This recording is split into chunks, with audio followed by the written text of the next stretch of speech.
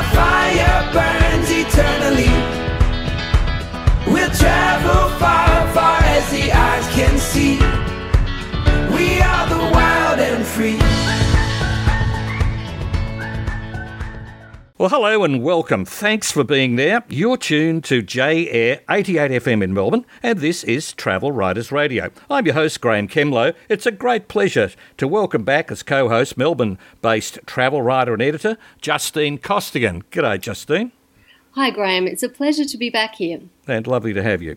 Now, we're a team of professional journalists based here and abroad, and our aim is to bring you authentic, independent stories about the people behind the food, wine, lifestyle and travel experiences, whether they're around the corner or around the world.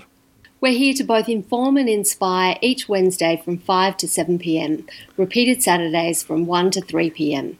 But tonight on the show, we take you from the Sunshine Coast to tropical North Queensland, and from a boat cruise on the Mekong Delta to a food tour of Prague, and then to Vienna with its interesting New Zealand connection.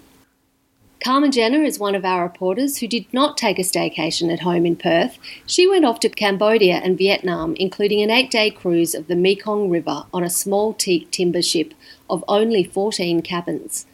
Caroline Jasinski has just returned from a visit to tropical North Queensland, which you would remember has been devastated in parts by the weather that followed 2 cyclones in the past 2 months. Caroline was invited up to see how the recovery is going. New York-based correspondent Bridget Leslie speaks with a couple who run food tours in their hometown of Prague, capital city of the Czech Republic. Now, this past week, the folks from the Sunshine Coast in Queensland have been in town looking to change the DNA of this destination from one where Melburnians essentially love to go for the sun, to further extend the visitor options to certainly still come for the sun, but stay for the food and the experiences, including the locally grown coffee. And you, Justine, had an excellent story published in The Guardian, which talks both about the capital of Austria, the wonderful city of Vienna, where visionary architect Friedenreich Hundertwasser, how's that, Justine? Friedenreich Hundertwasser, how do you say it? It's Friedensreich Hundertwasser.